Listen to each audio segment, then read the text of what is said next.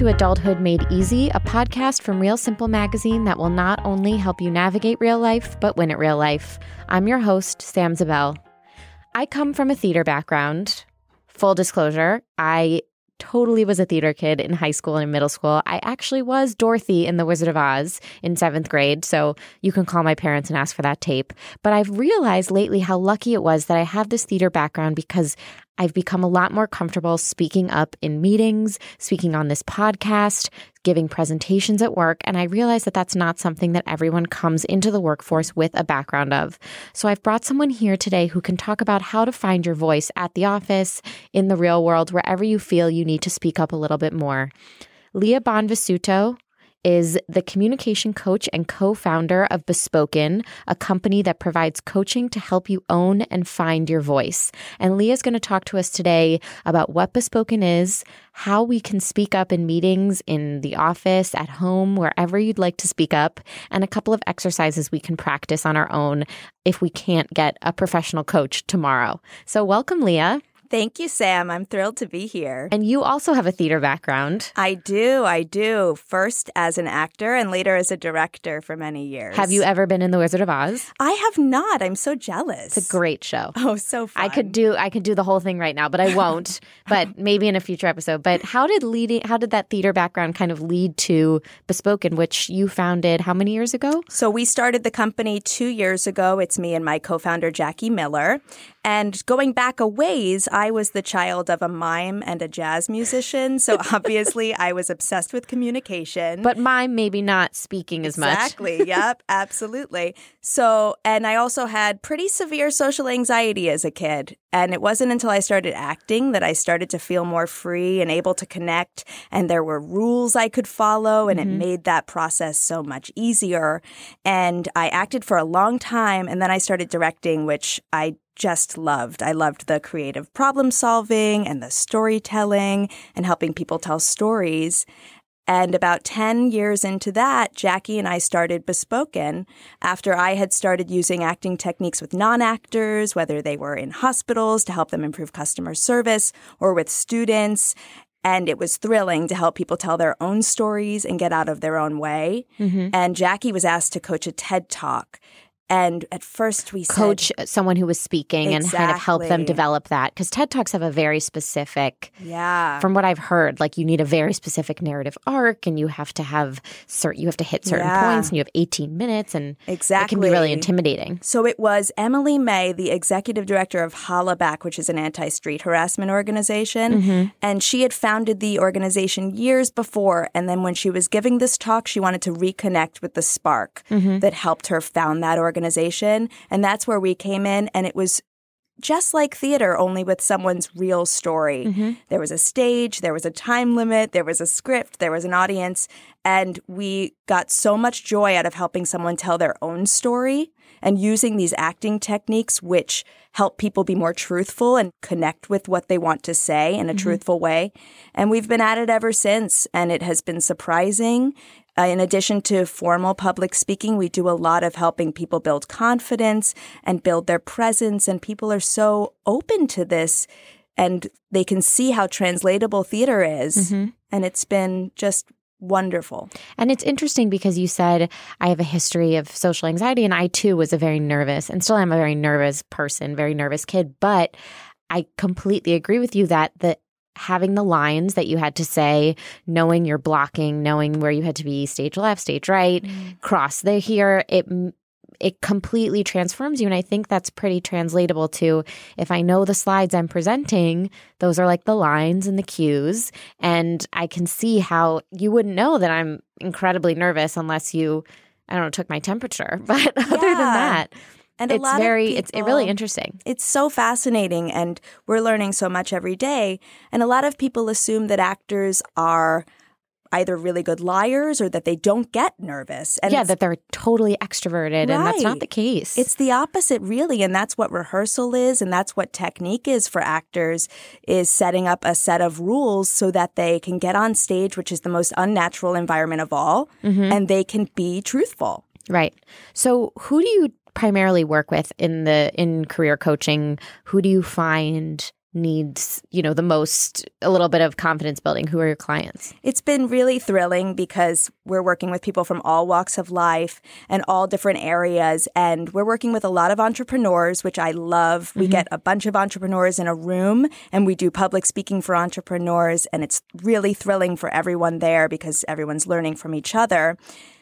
But we have worked with people as wide-ranging as a 15-year-old who wants to say like less. Right. To an MBA grad who found herself giggling in interviews, like she couldn't take herself that seriously. Nervous laughter. Yes. And all of these issues that people have that they don't ever think that they can find solutions for. So they never even try to work on it. And then we can get in a room and we can get to the bottom of it and see people maybe not overnight change, but make 5% of a change and feel a bit more confident. And with this sort of work, that's all it takes. Because when you have bad experiences and you have anxiety, it can become a downward spiral. And we need to create a cycle that's healthy and reinforcing and confidence building. And it has been so exciting to see who we work with because we're very surprised by everyone that reaches out. It's all over the map, really. So the primary listener here is usually people who are in their 20s, just out of college. And a lot of us, we don't take public speaking courses in college anymore. So I think a lot of people are surprised they get to the office and their boss asks them to make a presentation. And you hear, I can't speak in front of people. I don't know how to speak in front of people. So how do you respond to someone if I were to come into your business or your office or wherever it may be and say, I can't give this presentation? What do you think is holding people back when they say that? Sure. I think many of us were never taught how to do this. And my background in the theater, I did learn how to do this and I've been able to translate it. But so many people are not taught how to do this. And especially in today's environment, we are supposed to be personas. We're supposed to be able to speak about ourselves and to differentiate ourselves from each other. And it's so incredibly important. So I would say the first thing to do is to think about your process and what you want to say. And so many of us are so intimidated by the whole prospect of it that we don't even do that beginning work. And just like we were saying with rehearsal, the more you can make yourself feel confident, the more you can work on tools that make you feel like you're going to succeed, the more likely you are to succeed. So many people are so intimidated by the prospect of speaking about themselves that they avoid prepping altogether, and that is the worst thing that you can do. So thinking about what you need to be successful and taking the time, even if it's just mental energy. Of course, I would recommend fully practicing too, which is another thing people avoid. But that is the first step of thinking about yourself in that situation, making it real for yourself, thinking about who's going to be in the room, how you want to make them feel, and then practicing tools that will help you feel more confident and able in the moment.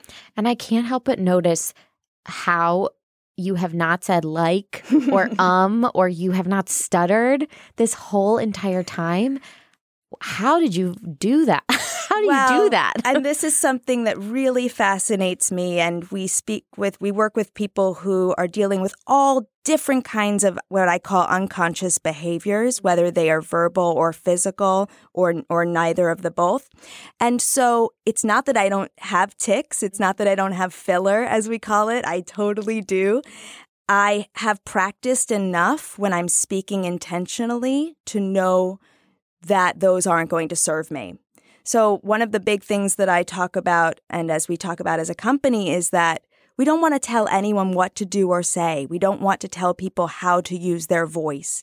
And a lot of this conversation, especially with millennials that we hear about upspeak, where you end your sentences in a question mark, or what they call vocal fry, which is where your voice gets stuck in your throat. A lot of particularly women, even though these are not just issues for women, feel very criticized by that. And I really believe that you can do whatever you want as long as you are intentional about it, as long as you understand your voice and how to use it. And if it's serving you, then you should certainly use it. Making a choice to not use it, though, can be really empowering. And with filler in particular, one of the strategies we recommend is once you're aware of your filler, whether it is kind of or like or we could go on. Everyone has different versions of it. Once you're aware of it, and sometimes the best way to do that is to record yourself, is to, when you feel a change of thought coming on, which is usually when these occur, to take a deep breath instead of saying your filler. And again, that takes so much practice. But then when you're in a situation that is high pressure and you might be a little nervous, you have the practice to fall back on instead of the unconscious behavior that has been a result of prior bad experiences or your environmental upbringing or any number of reasons why we bring on these fillers. That's such great advice. And you've mentioned a couple times the idea of finding your voice. And I think at this point we're hearing it in a very abstract Little Mermaid way. And I want to kind of solidify what that exactly means. So when you talk about someone finding their voice and figuring out what that means for them, are you talking about a personality? Are you physically talking about them being able to speak loudly and clearly? Are you talking about some kind of sense of humor? What do you talk about and think about when you discuss finding your voice? Absolutely. I believe that our voices are the vehicle through which we can change the world. And if we are able to articulate what we want and what we need, we will be much happier people, both in our relationships at home, in our work life, in the impact we hope to have in the world. And so much of us, when we don't learn how to use our voice becomes defensive. We're responding, we're reacting instead of putting ourselves out there in a way that feels really intentional. So when I say finding your voice, I mean, first of all, knowing what you want to say. And that can be both literal, what you want to say in the moment, and bigger picture of what you want to say with your life.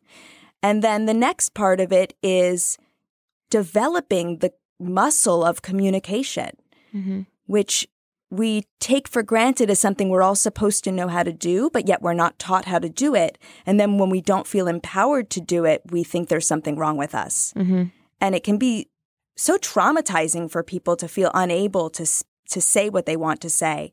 So developing your voice as a muscle, meaning your breath and your body and your actual voice to work together in tandem in a way that is synchronized and healthy and strong, so that your voice is there when you need it, when you need to address a large room, understanding how to do that in a way that feels truthful to you. And also, if you need to have a really big conversation at work or stand up for yourself, of knowing some tools that will help you feel supported when you do that, and not feeling like you're walking in completely without any backup or rehearsal or tools to help you feel strong. Let's get into what some of these actual tools are. So the scenario might be that I'm prepping for a big presentation. It's my first one. I'm completely nervous. I say like a lot. I use my hands far too much, probably. I'm a pacer. I'm a hair twirler. Whatever affliction you'd like to imagine that I have, or not affliction, but tick, vocal tick or physical tick you'd like to imagine I have. What do you recommend to help us calm ourselves down, prepare, and look as professional as possible? Absolutely. There's a few different areas we could go into with that. The first big one is that we can get very self-conscious when we're thinking, what am I going to do? How am I going to come off? Am I going to do this well, or am I going to look like an idiot? And one of the tools that actors use over and over again is to take the focus off of themselves and put it on their partner. And it's not that there's anything wrong with us for thinking of ourselves when we're going into these situations. It's very normal and natural, actually. But we can be really helped by putting our focus on something outside of ourselves. So in a bigger sense, we say in Bespoken, it's about setting an intention. So that's the super objective, if you will, from a theater standpoint, but the bigger desire that you wish to come out of this public speaking engagement or whatever it is. So setting an intention, it might be to educate my audience on the product that I am selling, right? And all of a sudden, it brings me into a place where I'm not thinking about myself because I'm there to educate them. It's not about me anymore. Right. And then on a bigger point, I can't emphasize enough practicing and with an outside eye. Because bottom line is, with communication, the most important thing is that you're making a connection and that you're being present. So having someone watching your rehearsal, giving you feedback, someone that you trust, someone who can say, are you aware that you're saying every 3 seconds? Because most of us are not aware of it, can go so far and is so necessary, having that outside eye. and practicing until you feel like you own it, like it's yours. Like you could say it in your sleep. Yeah, and it's not about memorizing, really. Okay. I actually recommend with public speaking, unless you are not going to be interrupted at all, because it is improvisation then, of making bullet points and clarifying the essence of what you want to say and practicing and rehearsing, but not saying the same words every time. That can actually make us feel very stuck and trapped and like we're unable to make a connection. So if you can bullet that out for yourself, that can be really helpful. Improvisation is a great point because I think people get thrown when you open up the room for questions and they're asked a question that maybe they don't know the answer to right off the bat. So what is your tip for dealing with those unexpected questions, comments when a presentation veers off course? How do you advise people deal with that? Absolutely. And listen to that. Absolutely tends to be my filler when I'm answering a question. Did you hear that? I've said it now 3 times. So I am very guilty of it. And it's very interesting how we don't hear it sometimes. And so hearing it is step 1, and then creating solutions is step 2. So to speak about that, so many of us, when we don't know the answer to a question, we start speaking right away and we get very nervous. And we're never going to find the answer by looking up or going into our heads where we're most comfortable. So much of the work we do with Bespoken is getting people into their body and focusing on the breath, because breathing in a certain way actually simulates the central nervous system and can soothe it for a lot of people. So my biggest advice, if you don't know the answer to a question, is to take a deep breath. And there is absolutely nothing wrong with saying, I don't know, or saying, let me think about that. But doing that from a grounded, rooted, centered place is one thing versus responding with a bunch of filler and getting to an answer that you probably are not going to be satisfied with in the long term anyway. And rambling on and realizing that suddenly it's 10 minutes later and we're at a totally different point, might as well be in a different room. When I started directing theater, I had a teacher who said, you should never say, I don't know. Oh, really? And I completely disagreed with it then, and I disagree with it wholeheartedly now. And we have so much strength in saying, I don't know. We have so much strength in taking responsibility and apologizing when we've done wrong. And saying I don't know is a wonderful thing for people to practice. And silence is a wonderfully powerful thing on stage. If you can hold silence and you can control it and you can set a pace, you are proving power and warmth because it's welcoming and inviting, and it's something that people shouldn't shy away from. And let's talk about pace a little bit, because you have, I'm just noticing the way you speak is you really do practice what you preach, and you have a great pace. It's slow, it's clear. How do you help people slow themselves down and not get, it's going to be really great. And so the really good thing about this presentation is that it's really exciting and I have a lot of things to say. And how do you get people to kind of slow down and not feel like they're in slow motion? Yeah. I think that's the worry, is that you worry that you're talking like you're in molasses. Yeah. And we're changing lifelong behaviors. So whenever you're doing that, people are thrown off of their game. They're shoved out of their comfort zone. We like to say that if it doesn't feel strange, you're probably not going far enough, because when you're changing behaviors like this, it should feel different. It shouldn't feel bad, but it should feel different.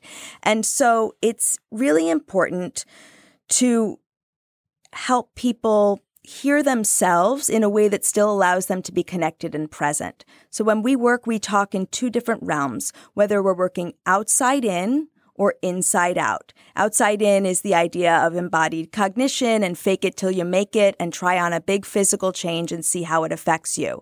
So with someone who might be speaking fast, we might have them overemphasize their vowels. And all of a sudden, if they're overemphasizing their vowels, they're not going to be thinking about it, but they are naturally going to slow down. And it might feel strange at first, but with practice, it can be a very effective tool. Not to be used all the time, but when you need to drill home a point, speaking slowly can be very effective.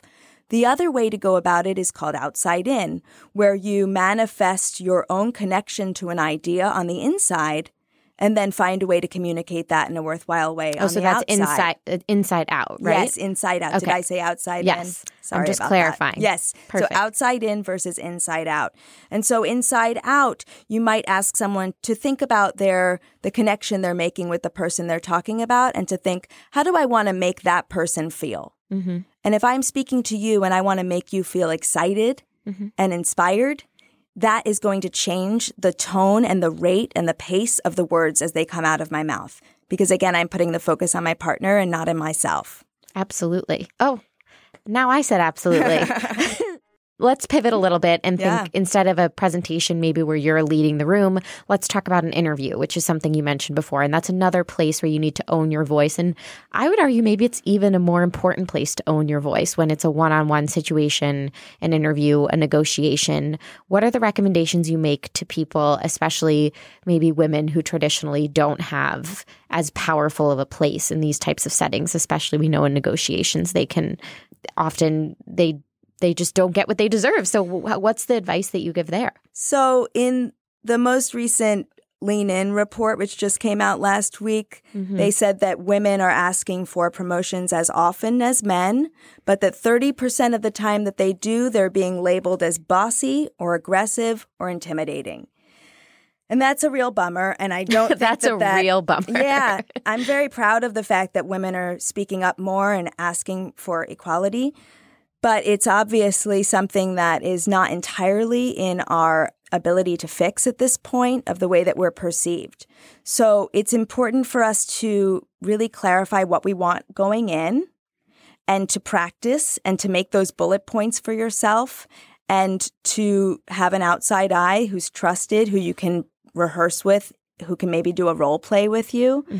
And leading with that intention of, I am going into this meeting with this desired outcome, and returning to that as often as you can during the meeting, because we can only put our best foot forward, and we can't control the outcome. We can't control what someone is going to think of us, but we can keep returning to that positive goal that we've set for ourselves at the top and stick to it. And you mentioned something when you walked in and we were getting ready and setting up the mics, and you said you lowered your chair a little bit so that your feet were grounded. Is that something, can you explain that a little bit? Because that really intrigued me, and I'm thinking maybe that's a good tip for going into an interview or any situation where you're seated across from someone. Yeah. I don't know if you knew I heard that, but I was like, oh, I'm going to ask her about that. So going back to embodied cognition, which is the idea that what we do on the outside can affect how we feel on the inside. One of my favorite exercises that we do with Bespoken is that we begin most of our workshops, when we're working with workshops, with a staring exercise where we have people seated and maintaining eye contact with another perfect stranger. And while they do that, we ask them to bring their attention to different parts of their body. So they are locking eyes and they are getting in their body.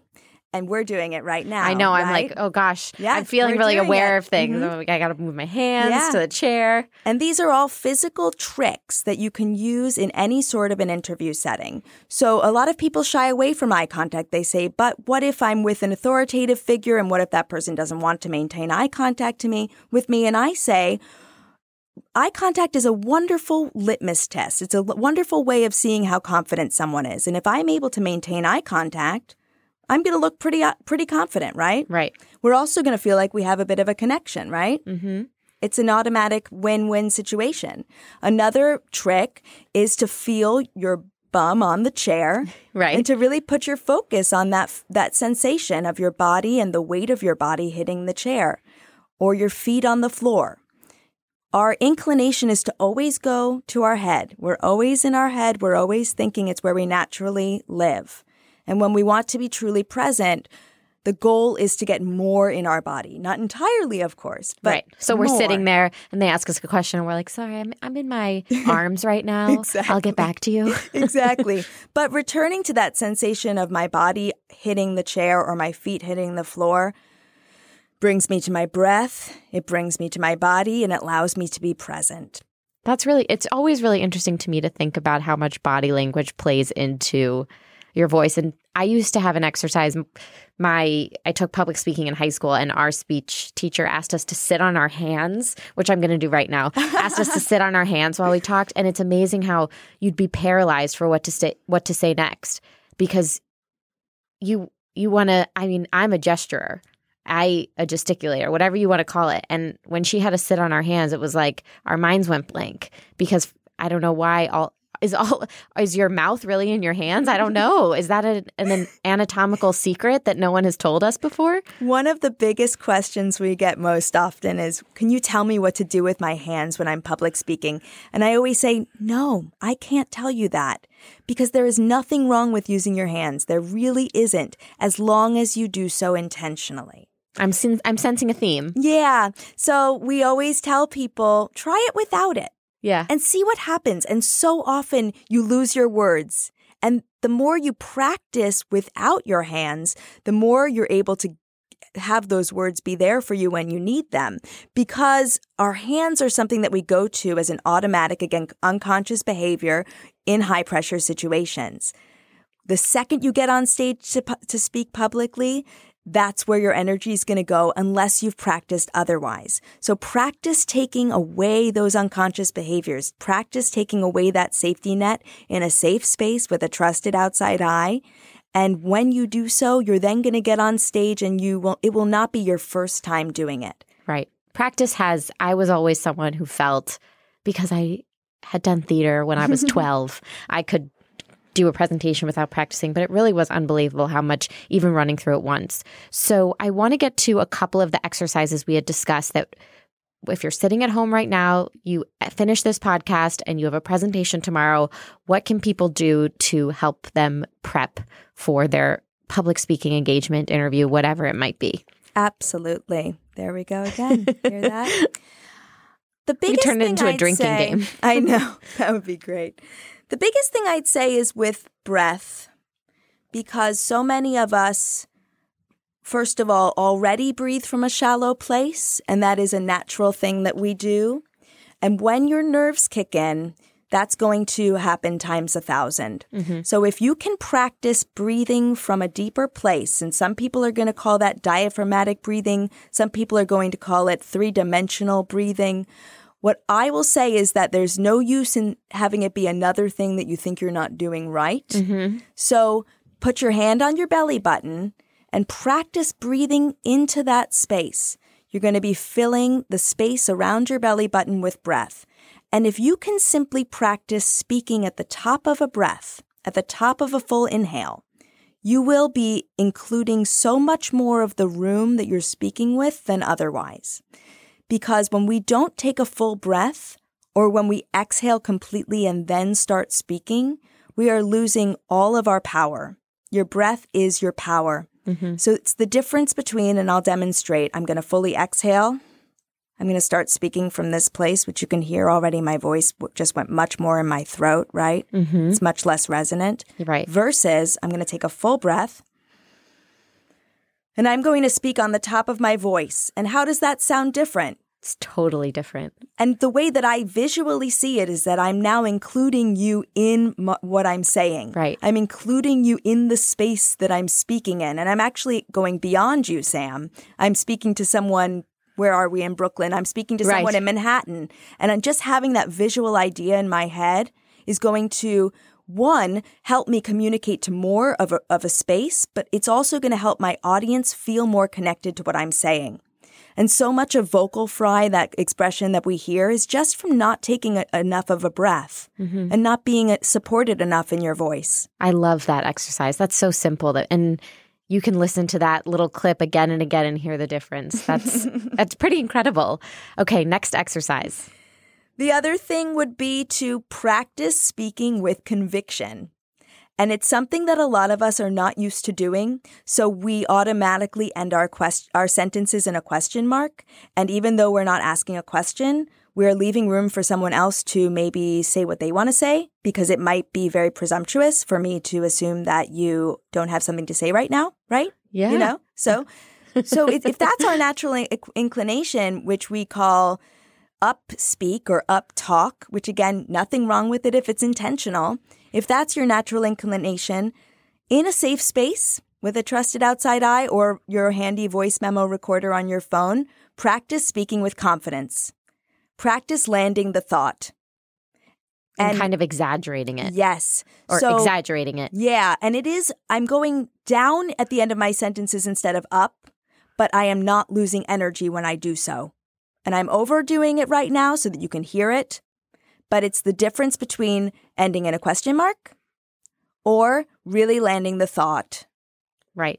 And it sounds automatically more authoritative, more confident, more in control. And it's just a physical trick. I am very guilty, and I've noticed this before, of when people say, where do you work? I say, I work at Real Simple. And they're like, I don't know, man. Do you? Like, that's on you. Where do your paychecks say you work? And so I think that's a great trick. And it's something that we're not even aware of most of the time. Right. And like you said, it's not bad, and we're not here to say that you're speaking incorrectly. But if you are someone who wants to prepare and feel more confident going in, these are awesome, simple tricks. Do we have another exercise we can try? Yes. That was an intentional question. So the other one that I would say is to record yourself and identify your unconscious behaviors.